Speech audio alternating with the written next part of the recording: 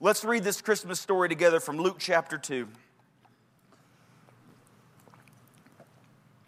In those days, a decree went out from Caesar Augustus that all the world should be registered. This was the first registration when Quirinius was governor of Syria. And all went to be registered, each to his own town. And Joseph also went up from Galilee, from the town of Nazareth to Judea, to the city of David, which is called Bethlehem, because he was of the house and lineage of David.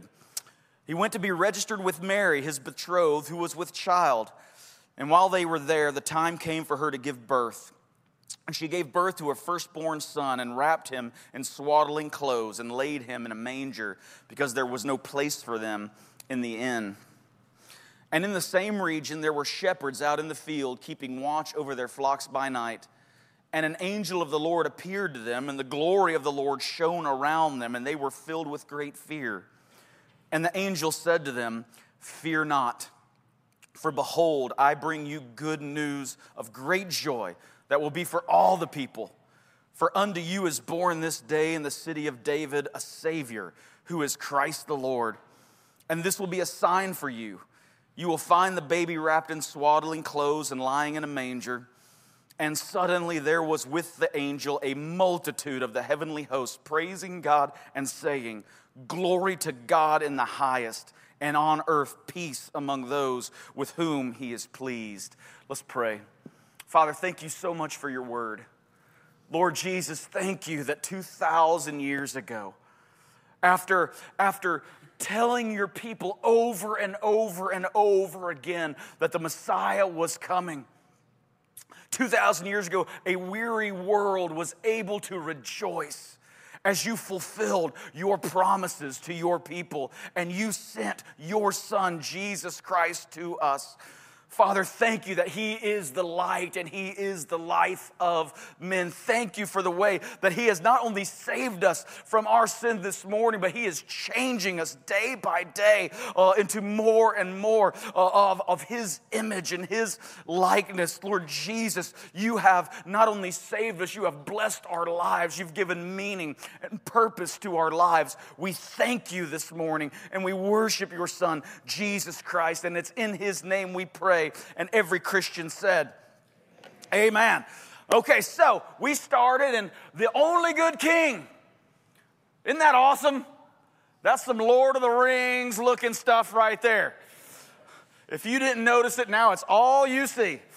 But it is there. We started this series, and it just doesn't seem right. We're supposed to have 2 more weeks in this series, but it just doesn't seem right on Christmas Eve to talk about the bad way we use authority. We were going to go through the Old Testament and just look at every character and show you how they all use the authority that God gave them wrongly, and it's why people don't want to be under authority. But authority is a good thing. It comes from God. Ultimate authority is his, and he shares that authority with humanity for our good, for our blessing, for our fruitfulness. Not only to be under good authority is it good for us, but when we use the authority he shares with us in the right way, not only are we blessed, but everybody around us is blessed. So authority is an important part of our lives. But none of us want to be under authority, amen? Now everybody in this room, you have probably been given a little, unless you are like the youngest kid still living at home, you've probably had some level of authority in your life. And we like having authority, amen? Right? Some of you little kids, the family dog may have more authority than you.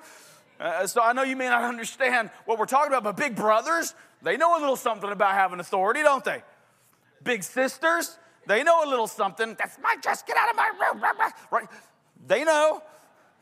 Parents know about authority, and whatever job you have. Even if you're like the IT guy at your job, everybody in that room knows unless you come fix the computer, they can't get any work done. That's authority. We all like having authority, but none of us like being under authority, and we're always figuring out reasons and justifications why we shouldn't be under authority. Give me 3 minutes. That was going to be all day today. So you're welcome. Merry Christmas.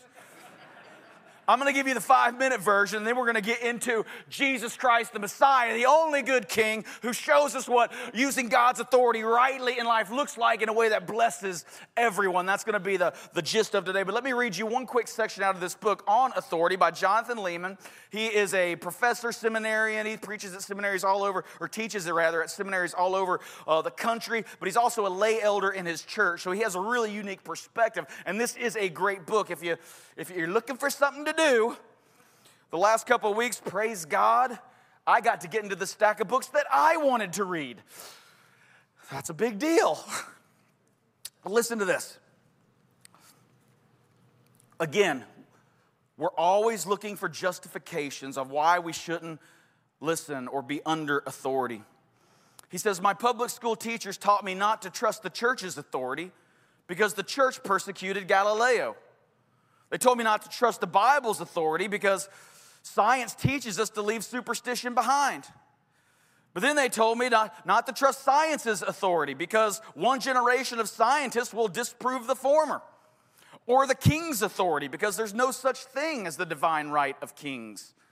Or the Democratic majority's authority because majorities can be tyrannical too.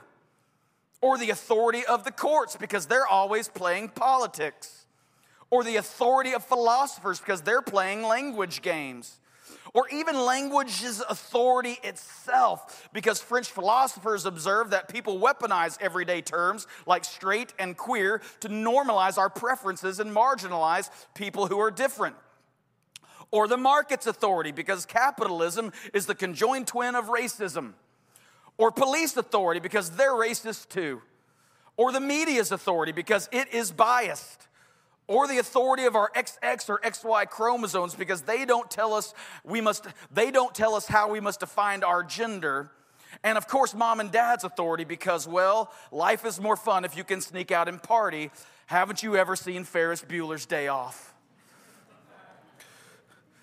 When all is said and done, there aren't any authorities left to topple except the authority of me.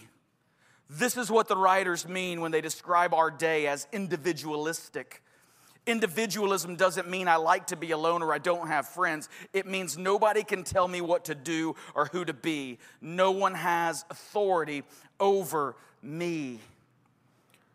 If we were honest with ourselves, each and every one of us in this room, in any one of those social areas that we all find ourselves in, we've all felt the same way. We've all felt the very same about authority. We don't want it, we want to have it, but we don't want it over us.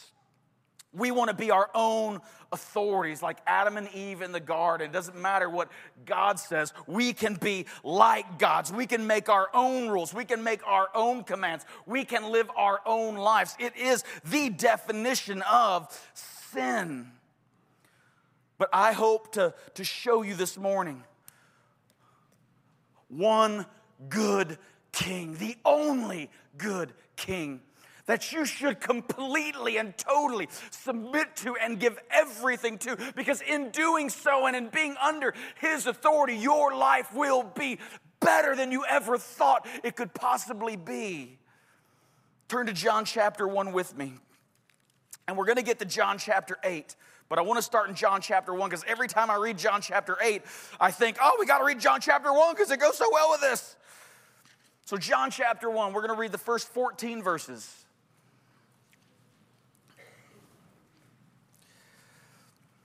In the beginning. That language takes us all the way back to Genesis chapter 1.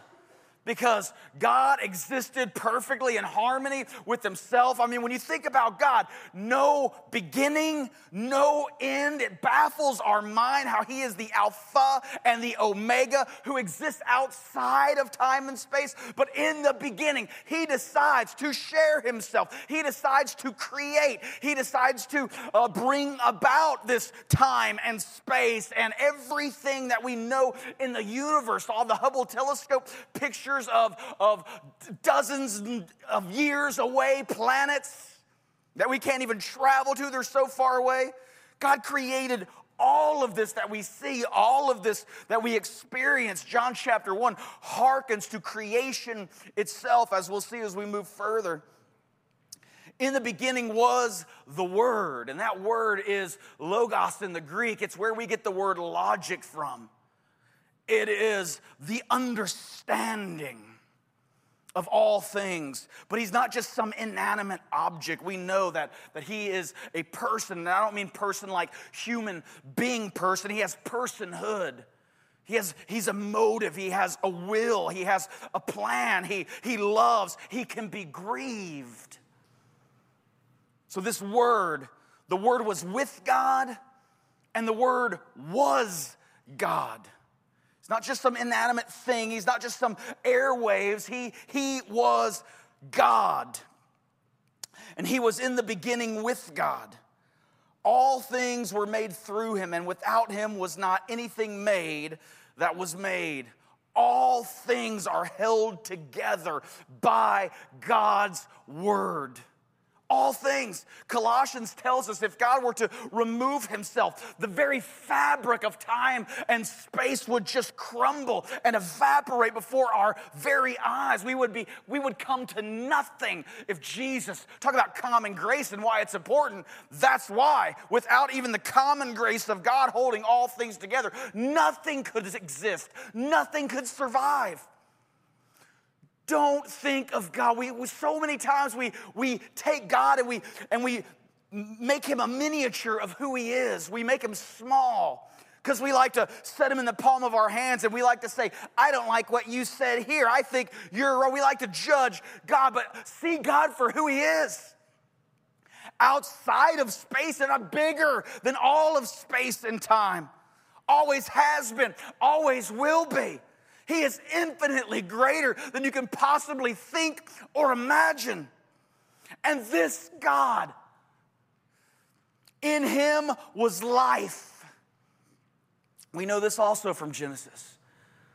In verse 27 of chapter 1, when he forms man out of the dust of the ground and breathes into his nostrils the breath of life, and dust, dirt, meaningless, nothing became a living soul. In this God is life. Let me tell you how we're different from God. Can we create? Yep. I bought a Lego set the other day and put it together, and it's awesome. But it's not alive. I wish I could breathe on it, and a little Nintendo set with a TV, just breathe on it, and it becomes a living, working Nintendo set. But no. There's a difference between creator and creation. Even when we get to heaven, man, even when we no longer see through the darkened glass, but we see the beauty and the fullness of who he is, even then, we will still be creation, and he will still be creator. He will, for the rest of eternity, mesmerize us with his glory, with his majesty, with his awesomeness. In him was life, and the life was the light of men. Life and light. That's where we're going in John chapter 8. The light shines in the darkness, and the darkness has not overcome it. Darkness has never won a fight with light. If we were to black out the windows, if we were to shut every electronic, every light bulb, if we were to shut everything down, and it was pitch black, and I just had a little pin with a light on the end of it, and I pressed the button and that light came on, each and every one of you would instantly gravitate toward the light. Light has never lost a battle with it. It doesn't matter how much darkness there is, just a little bit of light eradicates, pierces through the darkness. This is who Jesus Christ is.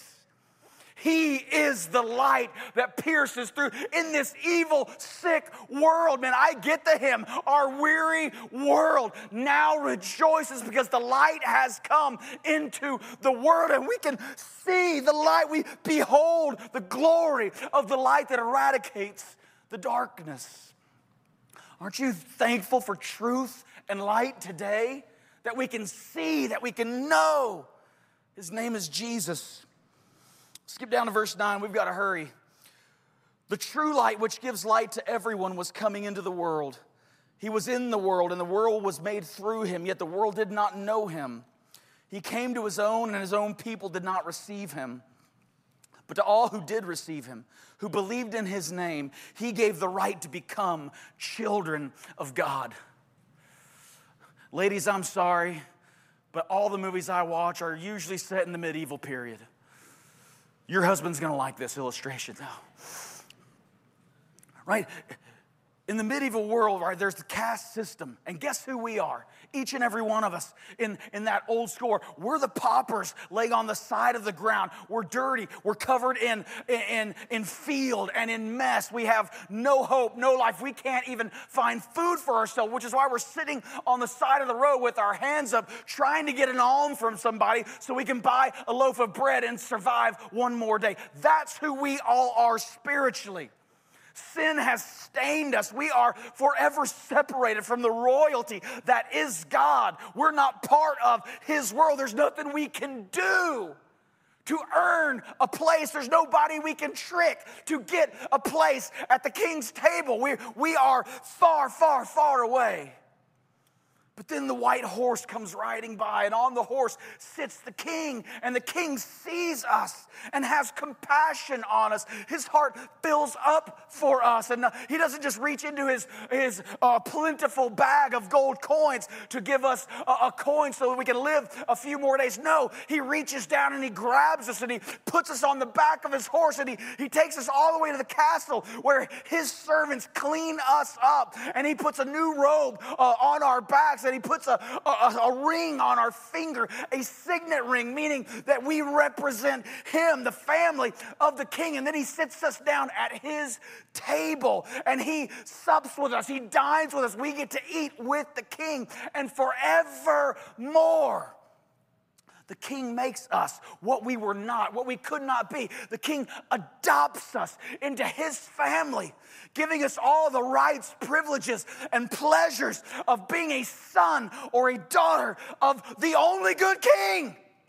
This is what he's done. He's made us the children of God, who were born not of blood, nor of the will of flesh, nor of the will of man, but God. Go to John chapter 3 and really dig into what that means. We are in this room, not by work of the flesh, but by work of the Holy Spirit of God, who has brought us into his family. In chapter 14, or verse 14 real quick. And the Word became flesh and dwelt among us. And we have seen his glory, glory as of the only Son from the Father, full of grace and truth. God didn't stay in eternity. God leaves a throne. God steps into time and space and wraps himself in human flesh to show us what it's like to be under God's authority and how to wield God's authority rightly so that everyone around us can be blessed, including ourselves. John chapter 8, start at verse 12. Jesus says, now listen, Jesus has begun, we read in Luke chapter 2, he's born, he becomes flesh, the Word becomes flesh. But now Jesus is older. He's in his 30s. A Jewish man couldn't speak with authority until the age of 30. So when Jesus turns 30, he begins a public ministry that changed everything. Look, we're here 2,000 years later. 2024 is around the corner, and we're still here worshiping and talking about Jesus. And all he did was 3 years of public ministry. Think about that. Bob Dylan had an amazing career. We're still singing his songs. My kid got a harmonica for Christmas, and within 3 minutes, he's like, he's playing Bob Dylan. It's awesome. Bob Dylan's going to be around for a long time. But do you think in 2,000 years, people are going to be talking about Bob Dylan?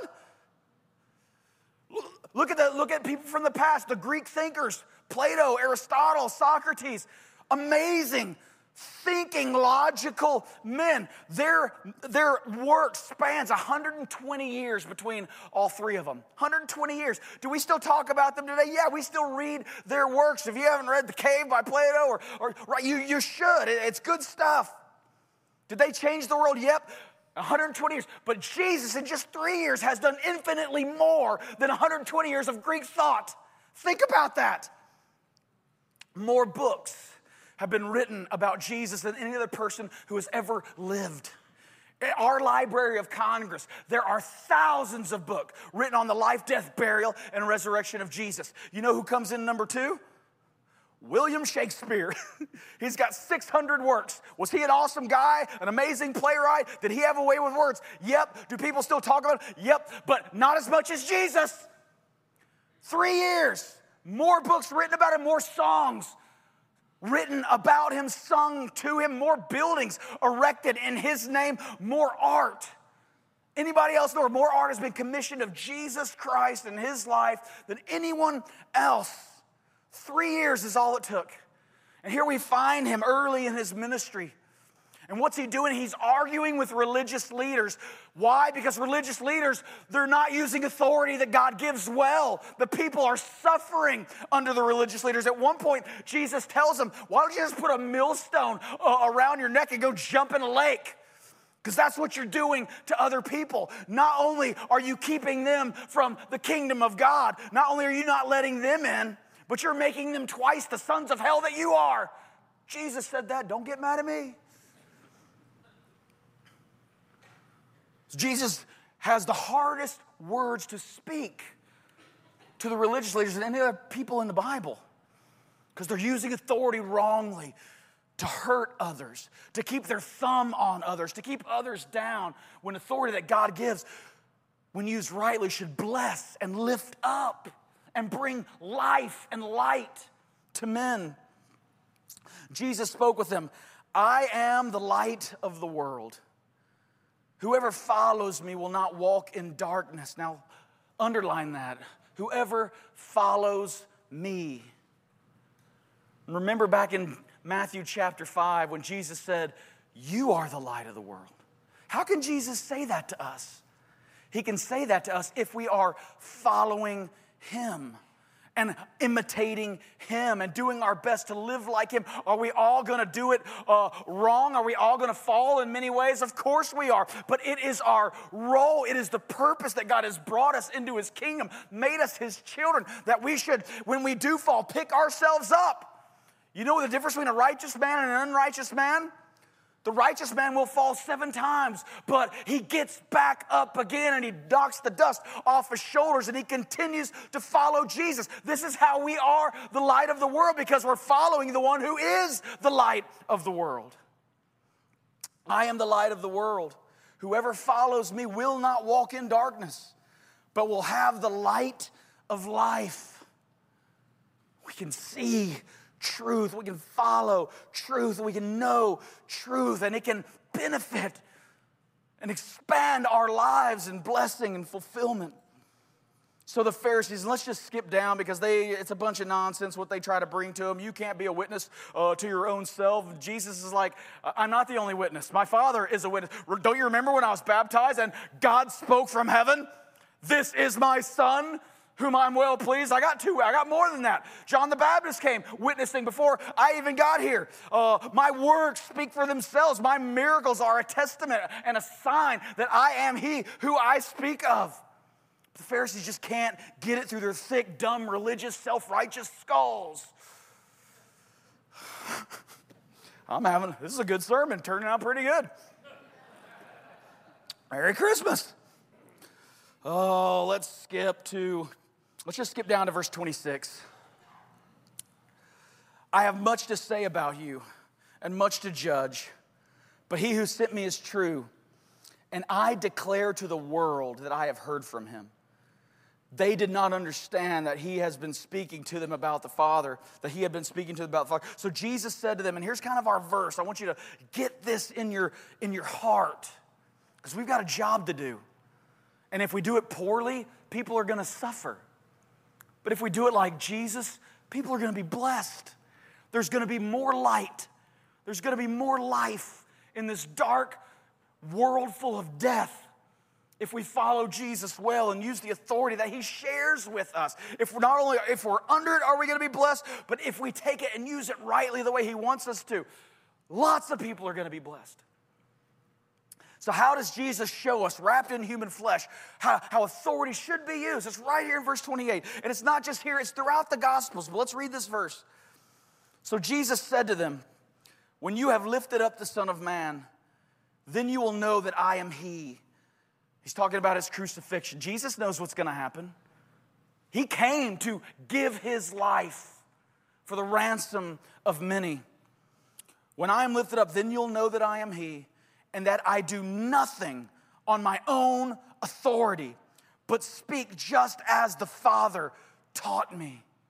How does Jesus show us how to use God, who is in all authority and shares that? How do we wield it? How do we use it? The same way Jesus does.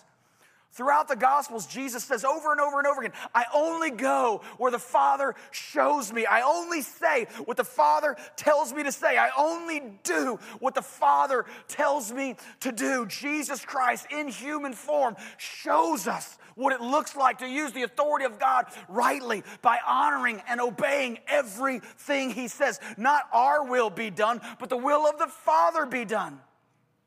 Skip over to, let's go to Matthew chapter 20 really quick. We're going to end here. We have plenty of time for communion together for Christmas Eve, to go home and be with our families and with our friends. Why can't we get this? I mean, if I went around the room and said, do you believe this is God's word and everything in it is true? Everybody would say yes. But so many times we hide certain parts. We sweep certain parts under rugs because we don't want to be under this authority. But yet it's this authority that brings light and life. We need this. This story is hilarious to me. Let's read a couple verses. Now Jesus is with his 12, and one of the moms shows up. It's the mom of the sons of Zebedee. They're called the sons of thunder in other places in Scripture. When people don't believe in Jesus' message, they're like, hey, you want us to call down fire from heaven? We'll just go ahead and consume this whole city. I mean, that's James and John. And their mother is now there. And even though these guys are train wrecks, a mother's love, right? Then the mother of the sons of Zebedee came up to him with her sons, and kneeling before him, she asked him for something. And he said to her, what do you want? And she said to him, say that these two sons of mine are to sit, one at your right hand and one at your left in your kingdom. That's a big ask.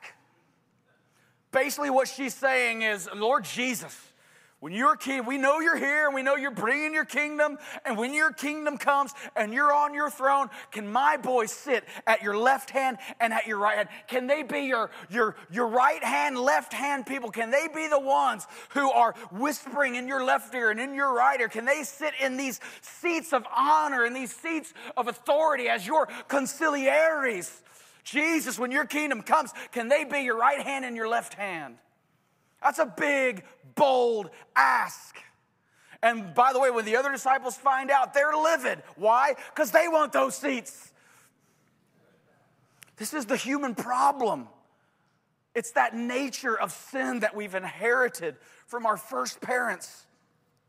We don't want what's good for everybody. We want what's good for us. We want the places of honor. Since I got saved, I've been part of 2 different ministry groups. I've been part of a denomination. Let me tell you about denominations. Everybody looks real nice. Everybody's got, they wear expensive suits. They smell like they just walked out of a perfume shop, right? They're all clean, trimmed, and nicely decorated. But they are some of the, I know from in the secular world, most of you live in the secular world, and you know it's dog eat dog out there. You know that the guy who gets the corner office is not the guy who deserves it. It's the guy who is a hunting buddy of the brother-in-law of the CEO. That's the guy who gets the office, right? I wish I could tell you it was better in ministry. It's not. People are people, and they will kick, stab, slander, gossip, talk about, step on, step over to get the bigger church or the better office or the better job title. There is a pecking order in all society of people trying to get to some place that they think they deserve or some place that they think they want, and they will kill whoever they have to kill to get there.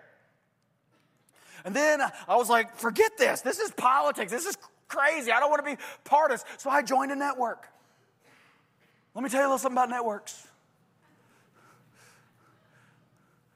I thought I was really going to like network. Because when I walked in, everybody was wearing flannel. Everybody had beards. And I was just like, you know what? I think this can be my tribe.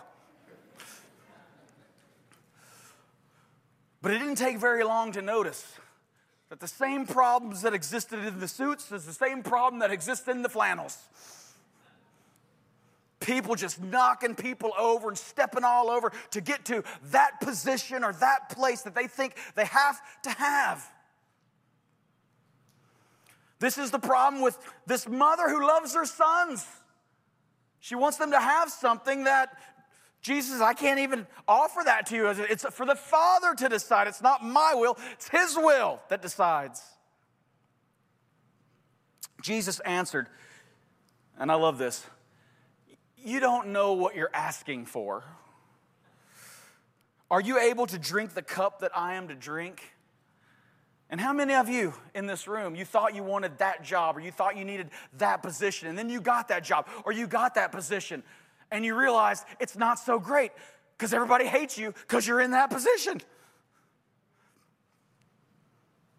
Authority comes with a price. Jesus said, you're not able to drink this cup. And he's referring to the cup of Gethsemane. Do you remember that prayer he prayed where his sweat became blood? He is fixing to stand before humanity, be judged by humanity, even though he's sinless in all his thought, in all his action, in all his deed.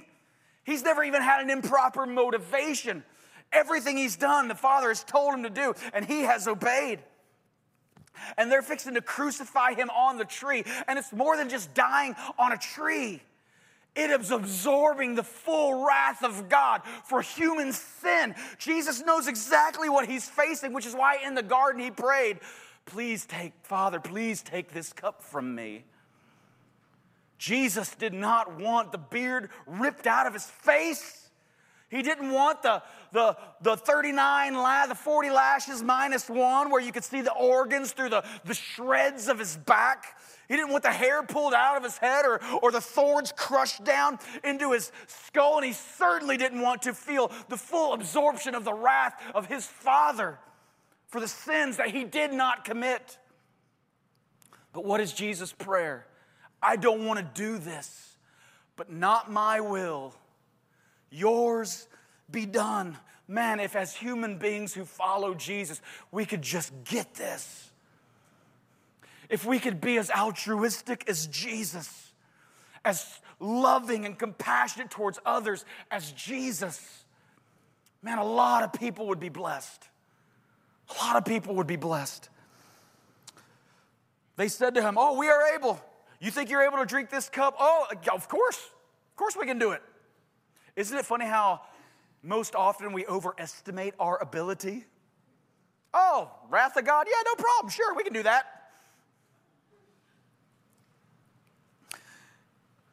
Guys, he said to them, you will drink my cup, but to sit at my right hand and at my left is not mine to grant, but it is for those for whom it has been prepared by my Father. And when the other 10 heard it, remember there's 12 of them, when the other 10 heard it, they were indignant at the two brothers. How dare you ask for that? I was going to ask for that. We're just turds, aren't we? Merry Christmas. And we've all done it. We've all been there. But Jesus called them to him and said, and ushers, if you'll go ahead and come and begin to pass out the elements while we read this. But don't be distracted and don't miss this.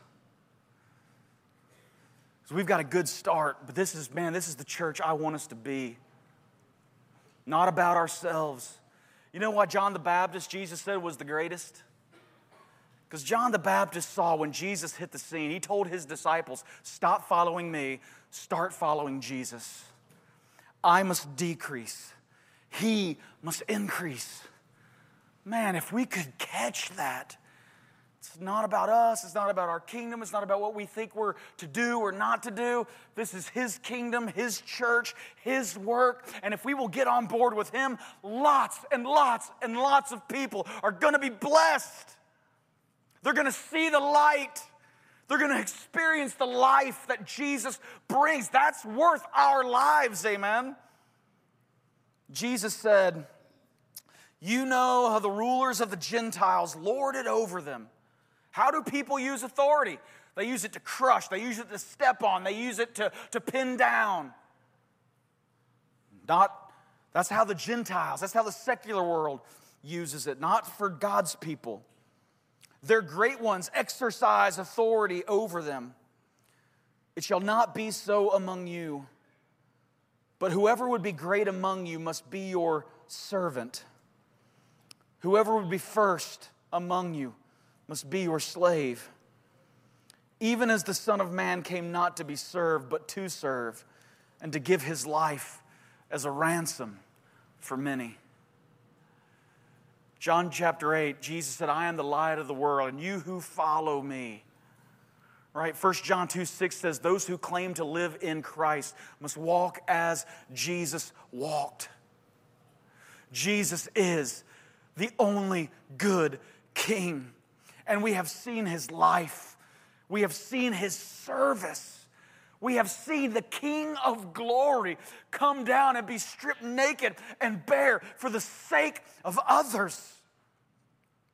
And this is what He calls us to. This Christian life, this is not some cushy life. When Jesus said, pick up your cross and follow me, I've never seen, and I've looked, I've never seen a cross made out of mattress springs. There is no Posturepedic cross. The only cross is wood, and it's heavy, and it puts splinters in your back, and it costs you everything, your very own life. But guess what? Guess what you realize when you're giving your life away? That you're not losing anything. You're gaining Christ. You're gaining it all. To live is Christ. To die is gain. We're going to stumble many times. But if we can pick ourselves up and we can dust ourselves off, and in the grace of Jesus Christ that He bestows, in the righteousness that He bestows upon us, we get back up, dust ourselves off, and serve like He served. More people are going to come to Jesus. More people are going to know Jesus. More people are going to celebrate the real reason for the season next December 25th. If we can be the men and the women who follow Jesus the way He calls us to follow. Let's pray. Lord Jesus, I love You and I thank You. You are the only good King, and You are our example. Father, help us to follow You as we should. Give us the strength and the courage to lay down our lives and to pick up Your cross, that more people will fill heaven. It's in Jesus' name. Amen.